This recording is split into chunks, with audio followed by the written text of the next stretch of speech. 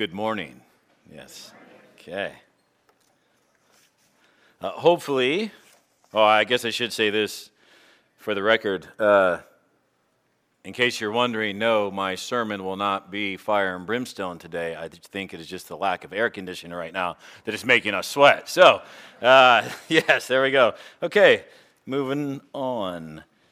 Hopefully, you saw the email. If you are part of Cornerstone, you saw the email and know that this week is beginning a summer sermon series on the church. So therefore, over the next few months, we're going to examine mainly the New Testament and the doctrines or teachings about the church in the Bible. As a preaching side note, as we've gone through the book of Philippians and a few Trinitarian sermons, I'm typically an 80% expositional preacher and about 20% topical throughout a year, which means 80% of the year we'll go through a book of the Bible, verse by verse, chapter by chapter, passage by passage, chapter by chapter. But the other 20%, give or take, we'll look at a specific topic or a specific doctrine that we, as the elders here at Cornerstone, feel would benefit all of us and serve us all well. And we believe a refresher on the doctrine of the church would benefit every single one of us. So the topics for our sermon series is who and what is the church? That'll be today. Baptism and the Lord's Supper will be next week, depending on when the baby comes, or if the baby comes. Number 3, what is the church called to do? Number 4, the purity of the church. Number 5, members serving in the local church. Number 6, deacon/deaconesses. Number 7, elders.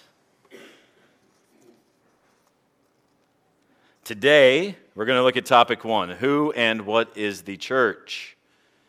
First, let's just start with a basic biblical definition of the church. The Greek word used in the New Testament for church is ekklesia, which means most of the time assembly, congregation, or gathering. It's where we get the term ecclesiology from, which means to study the church or study of the church. If you're anything like me, don't feel bad, because I thought ecclesiology meant the study of Ecclesiastes for years. And unfortunately, for the first couple of years of seminary, I let that be known to a lot of people. So it is not. It is not the study of Ecclesiastes. It is the study of the church, ekklesia. So that's where that comes from. And that's what we're going to do for this summer. We're going to study the biblical doctrine and DNA of the church. We have to qualify the biblical doctrine because as a minister of God's word and as the people of God, we should not be interested in any other perspective about who the church is, what the church is, or how the church of Jesus Christ is called to function, other than what the Word of God tells us and teaches us. Yes, the letters in the New Testament, they were written to a particular people of a particular time, but the apostles also commanded within these very letters that they wrote that the recipients of the letters would pass them on to the other churches. It's the faith once delivered to the saints. And the Word of God still speaks. Therefore, the goal of this ecclesiological series is to see, what does the Bible have to say about the church of Jesus Christ? The application of the series, at Leavenworth, at the Sound of Music last night, they told us they sung that we should silence our phones. So I'm not going to sing it, but if you want to silence your phone, you're good. Our application for the series this summer is to respond. Well, maybe it's just agreeing with me. The application of our faith is always to respond to God's promises and God's word. And in this series, it's to respond to the word of God by closely patterning ourselves after the examples of the church within the New Testament. And just as an encouragement to Cornerstone, I think we're a very healthy congregation, which is modeled after the New Testament churches. There's no reason we cannot come together, examine the scriptures together, and see if we have any blind spots, corporately or individually. There's no reason we cannot grow even further as a local body of Christ. Let me open up the series in sermon and prayer. Heavenly Father, God, when we turn to your prophet Hosea, in Hosea 2, there's a proclamation that's coming and says in verse 16, chapter 2, in that day declares you will call us, we will call you our husband. You will make a covenant for us. You will make us lie down in safety. You will be betrothed to us forever, and we will be betrothed to you. We will be betrothed in righteousness and justice, in steadfast love and mercy. You will betroth us in faithfulness, and us in faithfulness to you, and we shall know that you are the Lord. And you say that you will have mercy on no mercy. And you will say to those who are not your people, you are my people. And we shall say, you are our God. And Lord, we believe that your Son, Jesus Christ, born of the Virgin, sinless, came to this earth, Lord, to inaugurate this covenant that Hosea is talking about, that Jeremiah talked about, that Ezekiel and the prophets talked about, that you promised. And he inaugurated it, Lord. This death and resurrection and ascension. And we await his return, even as we take the Lord's Supper today, as he commanded us to. And God, we pray that we would recognize today and through this series that we are the people that you have called out of darkness into the light through regeneration of the Holy Spirit. And belief and trust that our sins have been forgiven by the blood of Jesus Christ and by the blood of Jesus Christ alone. Help us to unite as one church and to grow as a united body of Christ that displays your glory in this community and to the ends of the earth. Amen. Let's start with the who. Who is the church?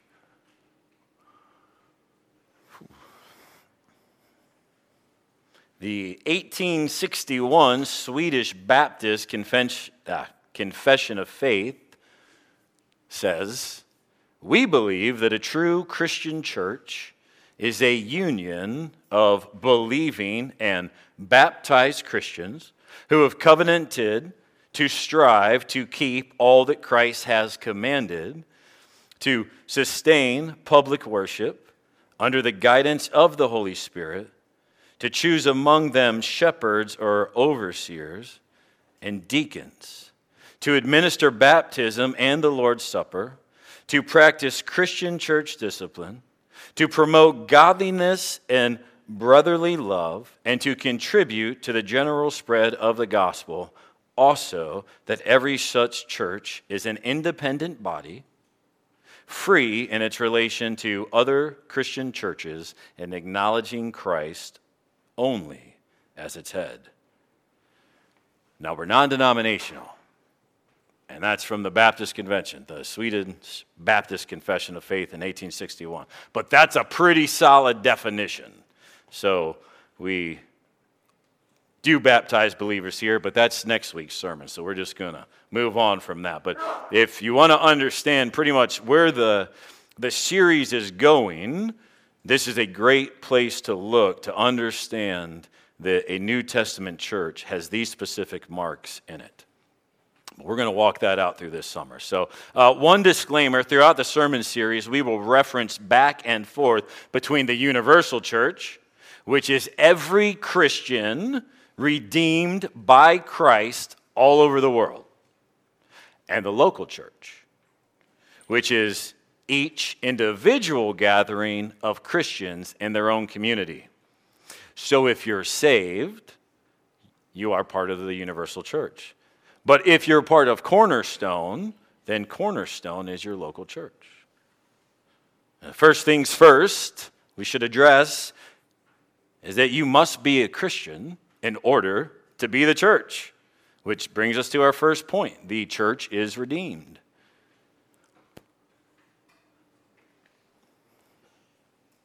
And the church is redeemed by the blood of Jesus. Acts 20:28. Luke writes, pay careful attention to yourself. Well, actually, I think Paul said it. Pay careful attention to yourselves and to all the flock in which the Holy Spirit has made you overseers to care for the church of God, which he obtained with his own blood.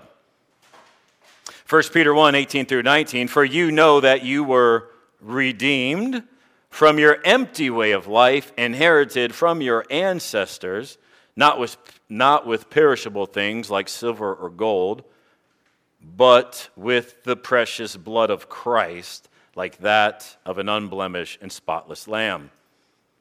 1 Corinthians 6:19-20, do you not know that your bodies are temples of the Holy Spirit, who is in you, whom you have received from God? You're not your own. You were bought at a price.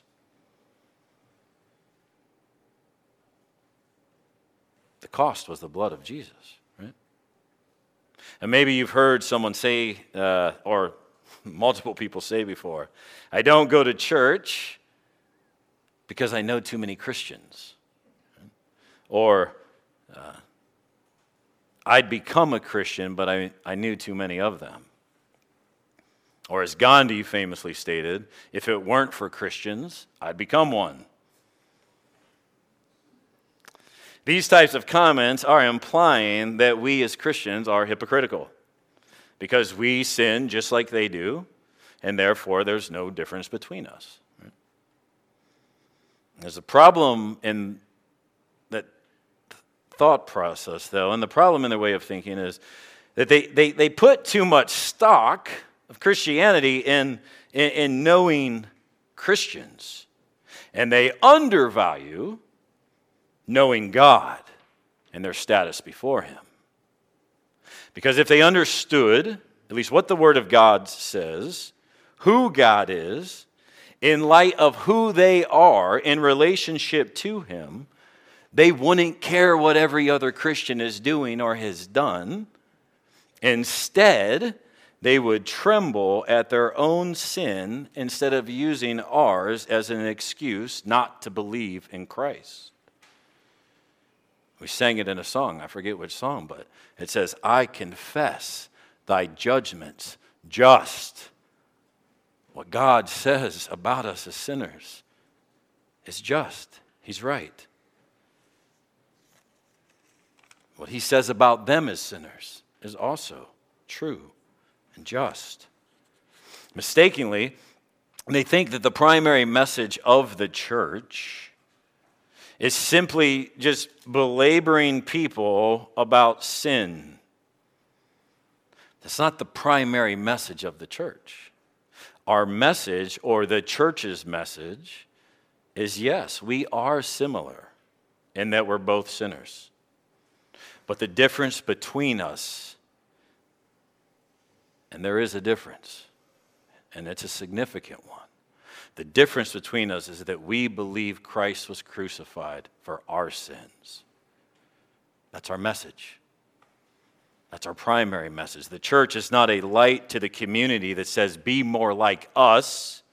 Rather, the church is to be a light and a beacon into the community that says, believe in the one who is nothing like us and yet still willingly died for our sins. The point is, You don't become the church by cleaning up your life, right? Nor do you become the church by joining us for worship every Sunday morning. You don't become the church by any spiritual discipline, such as reading the Bible or praying or giving or serving, making coffee. I mean, I do care, but personally, I don't care if you never miss a Sunday and come faithfully the rest of your life.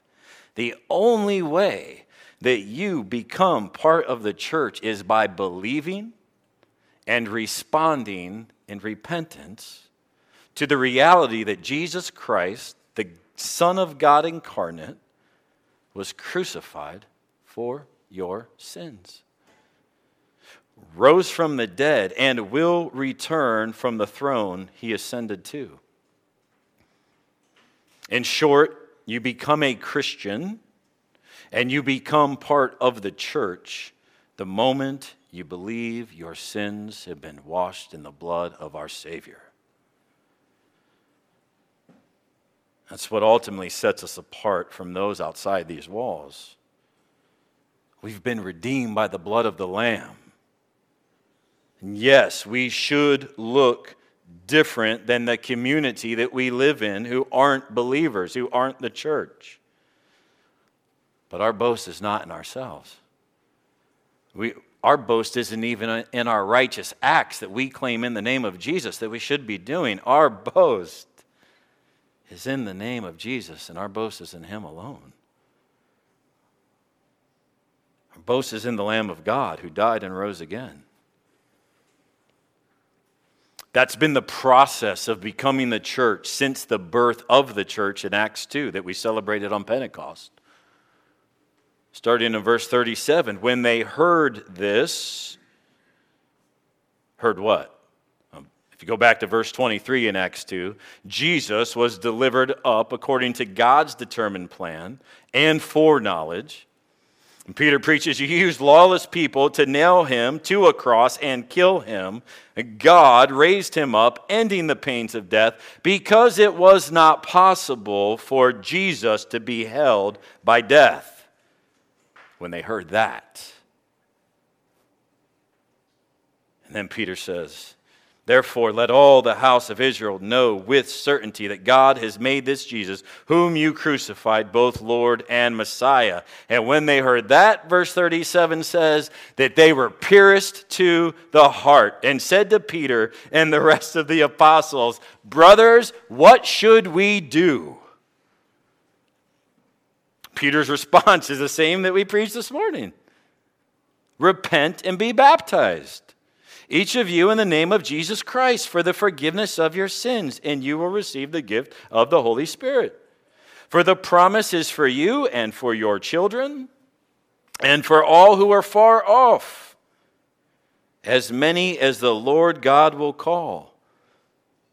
With many other words, Peter testified and strongly urged them, saying, be saved from this corrupt generation. That has not changed. Verse 40 is still applicable today. Be saved from this corrupt generation.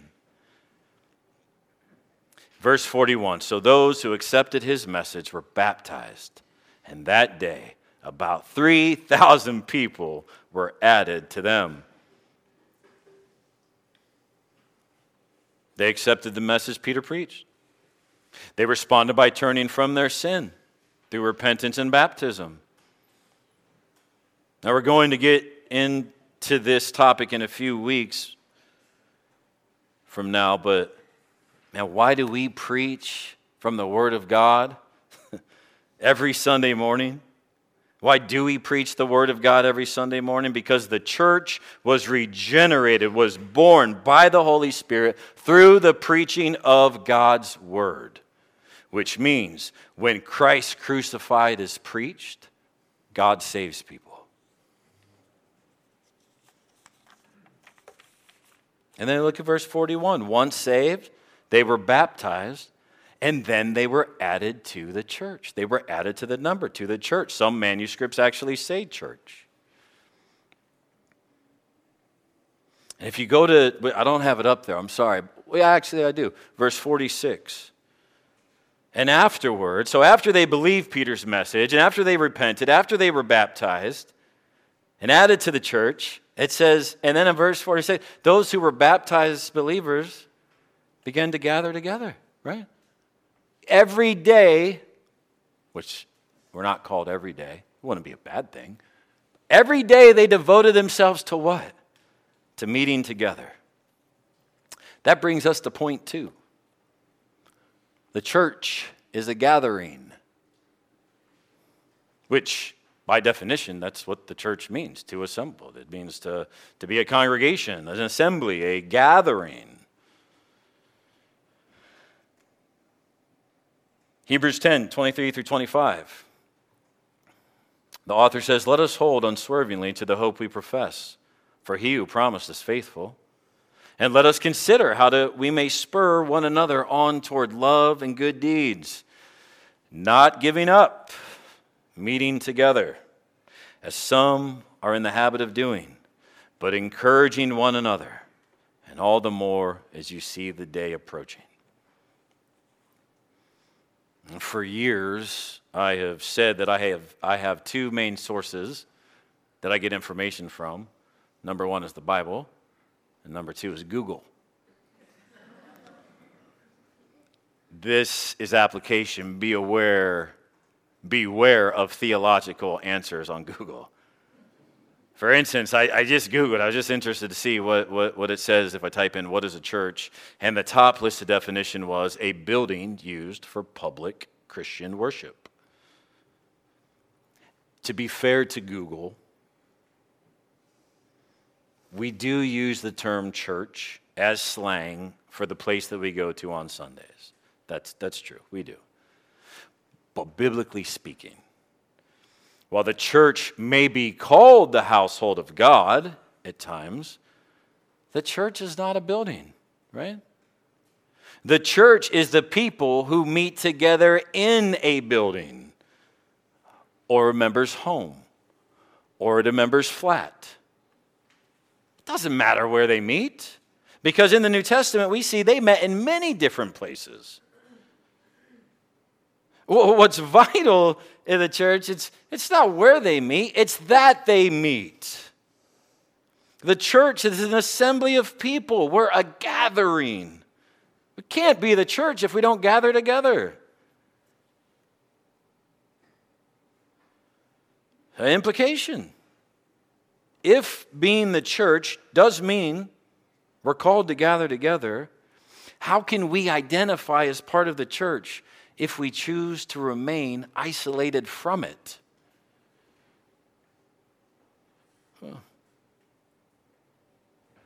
I don't think the Bible says that we can. Now, there are those who make the argument that they're part of the universal church, and therefore they're free to go into any church without ever committing themselves to one specific local church. And they are part of the universal church. That's true. But not committing to a local church in the community that you live in, that's just absolutely foreign to the New Testament. You don't see that type of Christianity anywhere practiced in the New Testament. Every church is local.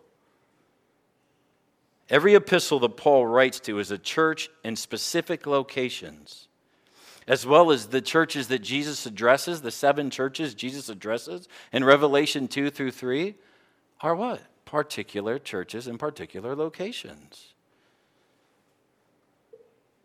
We met with the Nazarene church last week, right? But if the Apostle Paul was alive today and wrote Cornerstone a letter, that letter's for us, right? Specifically written to Cornerstone. Now maybe he says share that with the Naz church. But Paul was addressing specific churches in specific locations with specific issues. Sure, Pastor, but the Bible doesn't say that we have to be part of a local church. It doesn't use that verbatim. That's true. But it does say, and it does teach, to take the Lord's Supper with your church. And it even matters how we take the Lord's Supper in a worthy manner with our church. It does say submit to the elders of your church. It does say be accountable to your church. And it does say to hold those accountable in your church. So if you're not part of a local church, who are you taking communion with on a regular basis? Which elders are you called to submit to? Maybe, I don't know if it's more importantly, but who are you caring for? If you're not caring for one specific set of people, and who's caring for you?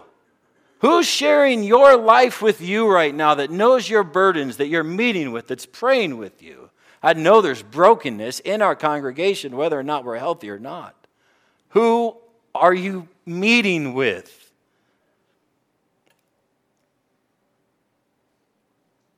Loved ones, you and I are meant to commit our lives and our families as individuals to a community of believers. A new covenant community who is a local assembly of Christians who proclaim the gospel to one another, who affirm our testimonies of faith in Christ to one another. We remind each other of the gospel. Every time we baptize someone, we remind them of the gospel. Every time we take the Lord's Supper, we remind them of the gospel. Every Sunday morning we preach, we remind one another of the gospel.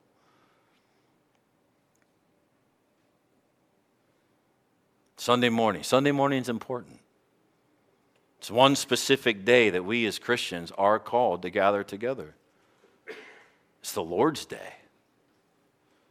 It's the first day of the week that the church has been meeting on since first century AD. We see that in the New Testament. If you want to reference it, I don't have it on the screen, but Acts 20, verse 7 says, on the first day of the week, when we gathered together to break bread, Paul, the apostle, talked with them, intending to depart on the next day, and he prolonged his speech until midnight. You'll be out of here in like 20 minutes. Says you already knew where I was going with that one.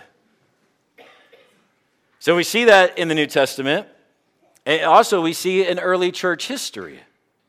The Didache, teaching of the 12, which I want to say is actually 12 apostles, they just call it that, and early church father, Justin Martyr.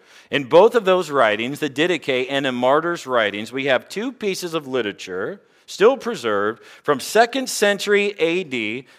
Some people will say Didache's first century, but 2nd century AD is safe, which demonstrate and say that the church met on Sunday.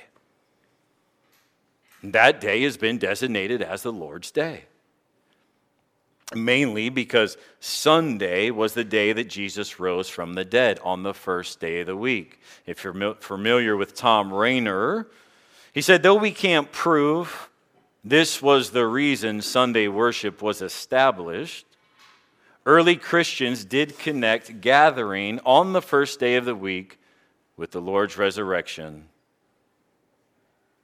And early church history attests to this as well. I'm certain he's probably referencing the Didache and Justin Martyr. Implication. Why does any of that matter? Sunday doesn't belong to you. Sunday doesn't belong to us. It's not as individuals. It's not our day. It belongs to the Lord. Right? That's why it's called the Lord's Day.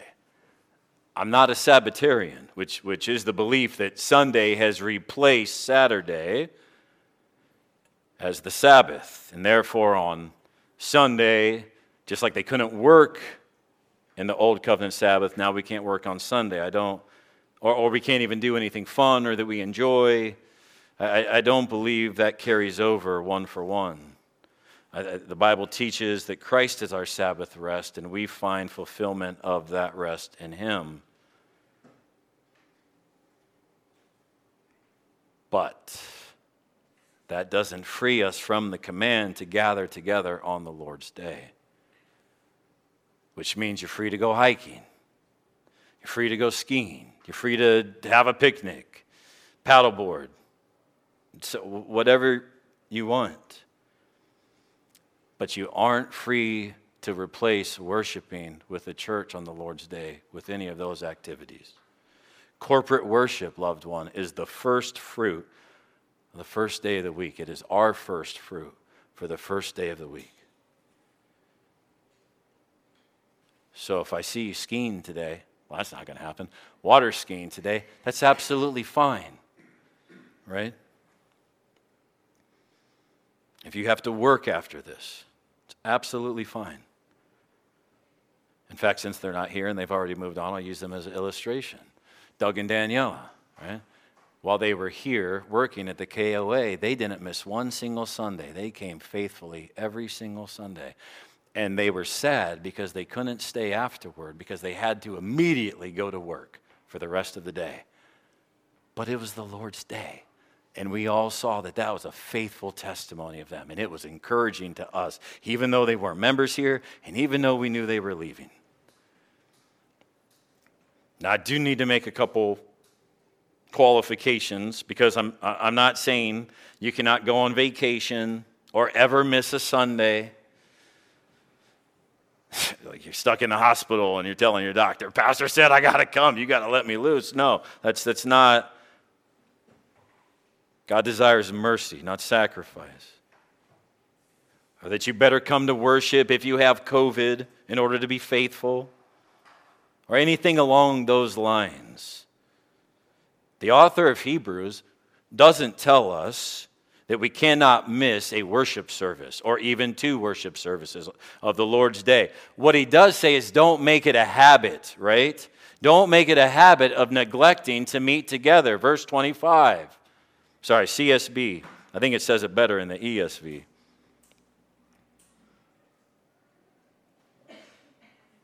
And over the years, I've heard individuals say, but I can do everything by myself that people who go to church do on Sunday. Whatever you do at church, I can do by myself at home, on the farm, wherever I'm at. I can sing, I can pray, I can listen to a sermon, etc. That's true. You can do all those things. But from this passage in Hebrews, I can note two things we can't do that the others who meet together can do. Number one, the text says, and let us encourage one another. You can't encourage us on a Sunday morning when we don't know why you're not here. In fact, when it's slim pickings, it's discouraging and you don't know where everyone is. He says, let us encourage, but encouraging one another. How can you serve this church? Well, in one way, show up. Just be faithful to come and worship God with your church. Number two, to the response, well, I can do anything you guys do. And I think it's maybe even more significant that the number one, well, I can name another thing you can't do. You can't be obedient to the Lord. Because God says that we should meet together. And you can't be obedient to the Lord if you're not meeting together and gathering for worship. The point is not to guilt trip you. And I have nobody in mind here. My question, loved one, is, and maybe the heart or the root of the issue is, it's not why aren't you here? I'm more interested in why you don't want to be here. What have you got going on in your life that deserves greater worship than the God who created you and who redeemed you from the penalty of your sins?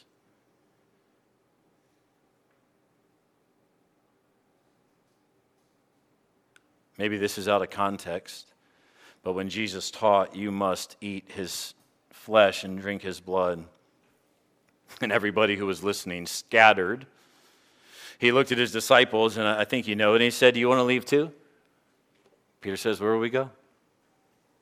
Where else can we go? You have the words of eternal life. Jesus, you are the only one with the words of eternal life. if that's true, if Jesus is, why are so many Christians finding other places to go and other things to do instead of drawing near to Him? On the Lord's Day, the local church isn't called to scatter, it is called to gather.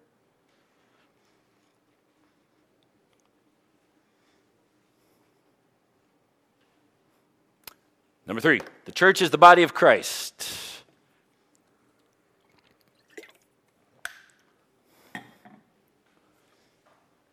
The Bible gives us metaphors for the church. They're not random or meant to simply be an eloquent description. The New Testament refers to the church as the body of Christ, the bride of Christ, the household of God, the temple of God. They're given to us because we are meant to learn from these analogies and illustrations so that we may live in a way, in a community that represents these metaphors best. So if we look at Romans 12:4-5, for as in one body we have many members, and the members do not all have the same function, so we, though many, are one body in Christ, and individually members of one another. 1 Corinthians 12:27, you are the body of Christ, and individually members of it. Ephesians 4:12, equip the saints for the works of ministry, for building up the body of Christ. Ephesians 5:23, Christ is the head of the church, His body, so the church is His body, and is Himself its Savior. Ephesians 5:30, we are members of His body, of Christ's body. Now, what is the point of the Apostle Paul belaboring the idea that the church is the body of Christ? What implications can we take away from that? And we're not going to go through every metaphor today. We're going to just do the body of Christ, and we'll conclude with the bride of Christ. But what implications? Why are we called a body of Christ? What can we take away from that? Number 1, Ephesians 5, right? Christ is the head of the body, right? Which means He is the head of the church.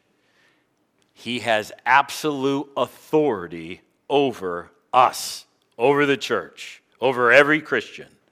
He governs His body, He leads His body, He rules His body, He reigns over the church with the Word of God. Or as John Stott famously said, Scripture is the royal scepter by which King Jesus rules His church. It's good. I couldn't say any better, so I just quote him. In other words, the church has been handed the Old Testament and the apostolic teachings of the New Testament in order to obey our King. The Bible is the royal edict given by the King to His people. We're His people. Therefore, we owe Him our allegiance. So to call Christ Lord, to call Christ King of Kings, and yet willingly continue to defy His royal law, is to commit treason against the King. He's the head. He determines what we do, how we act, hopefully what we worship or who we worship. Number 2, a little less intimidating. Every local church is meant to see themselves as individual members or parts of a corporate body. One of us is the arm, the other is the foot, the other the hand, and so on and so on. Yet while the word says, while we have different functions, all are useful and needed in order to function as one body. And that reality is meant to encourage you and me, to spur us on to good works. To say, you're needed here just as much as I am. Especially for the person that says, well, I'm not a pastor, I'm not a deacon, I'm not an elder, I don't lead worship musically. I'm really not needed. I don't teach Sunday school, I don't teach children's Sunday school. I'll just sit back and let everyone else just, do everything. What do they even need me for? Maybe you are just a foot. Maybe you are a hand, whatever body part. You're not the head. We're not the head. Just pick a body part. Maybe you're the foot. What happens when a foot doesn't move for a long period of time? It goes numb, right? And it affects the rest of the body. If you've ever had a seriously numb foot that even led to that stinging pain, then you know it's hard. You can't move your body if the foot is numb, right? One individual member of a body affects the entire body. And I can bring that home with another one, because the reason I'm wearing Chacos this morning is because I pulled a hangnail. I know, you said don't be. I'm not going to try to be, babe. And oh my goodness, does it hurt so bad. I went to put on shoes this morning, and I couldn't even wear them, so I had to put these on because it's the only thing that I wasn't limping in, which says what? Forget the foot. One little toe, when it's hurting, that means the whole body is hurting, right? It affects the whole body. Loved one, if you're part of the church and you're hurting, we should be hurting with you, right? And when it heals and it rejoices, my body is going to rejoice together, and we should be rejoicing together, but just one little part of the body affects the entire body.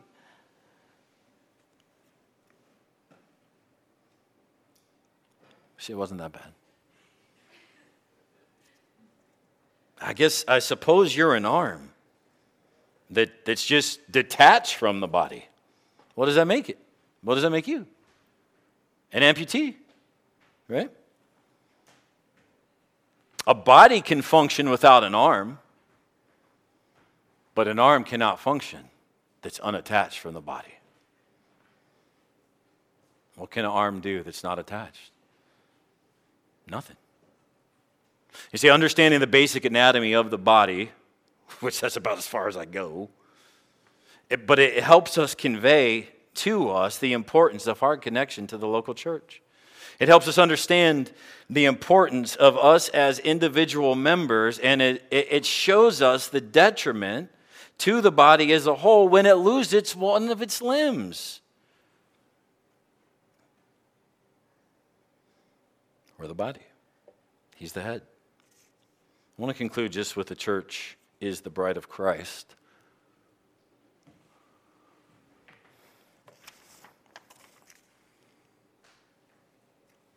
I'm quite confident you understand this metaphor. So rather than going into more detail as we did the body of Christ, I just want to conclude with considering what the metaphor, bride of Christ, consider what that means, and that the love that the bridegroom has for his bride. If you're somewhat familiar with the book of Hosea in the Old Testament, hopefully you'll recall that God called the prophet to marry a harlot named Gomer.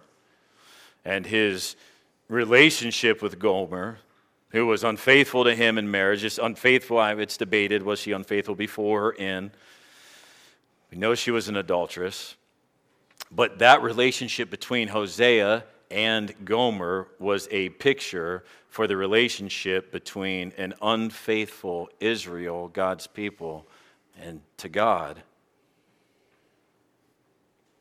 In chapter 3, after Gomer had been, either had to pay back the men she was adulterous with or was sold into slavery,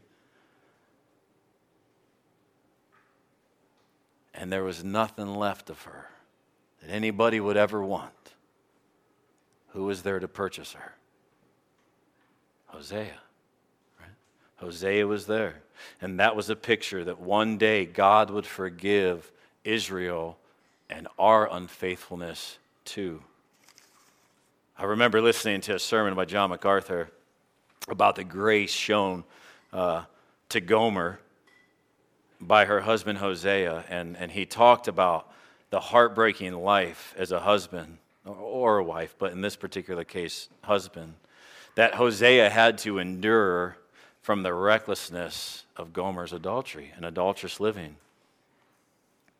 And MacArthur proposed the question, he says, but Hosea, he didn't just take her back, he purchased her.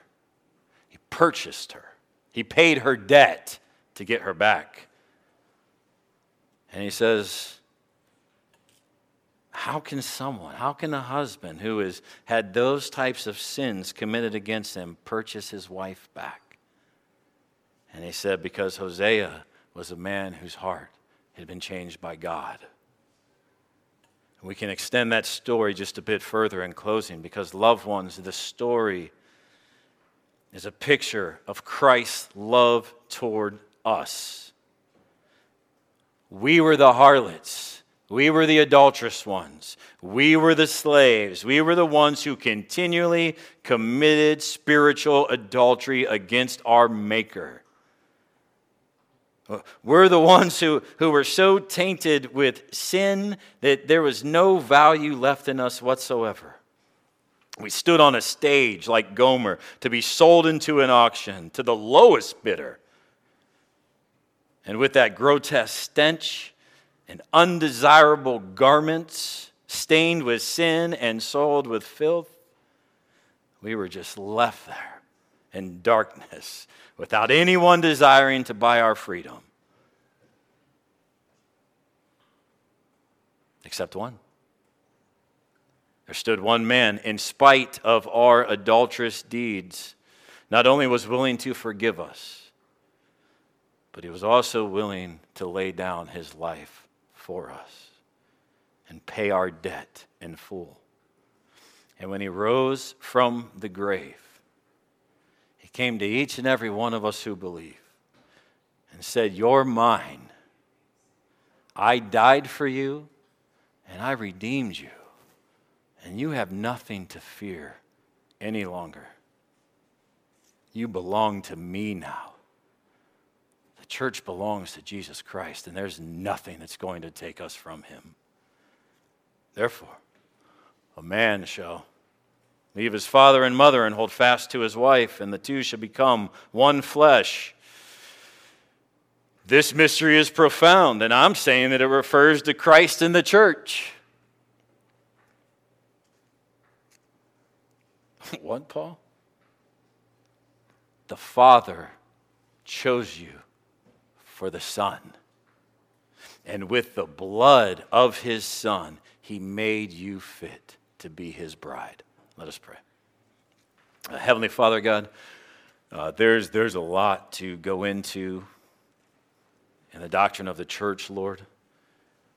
And God, I pray that as we begin to go into this series, Lord, and search your word, God, that we would even do it on our own time and not just Sunday morning, and see what does Christ call us to do as his body, as his bride, as the temple of the living God. What are we called to do? What does it mean to follow Christ as Lord? What does it mean to commit myself and my family to a local church? What would that look like? What would you have me do? And God, I pray that we would commit our time to seeking you out for these answers. In Christ's name, amen.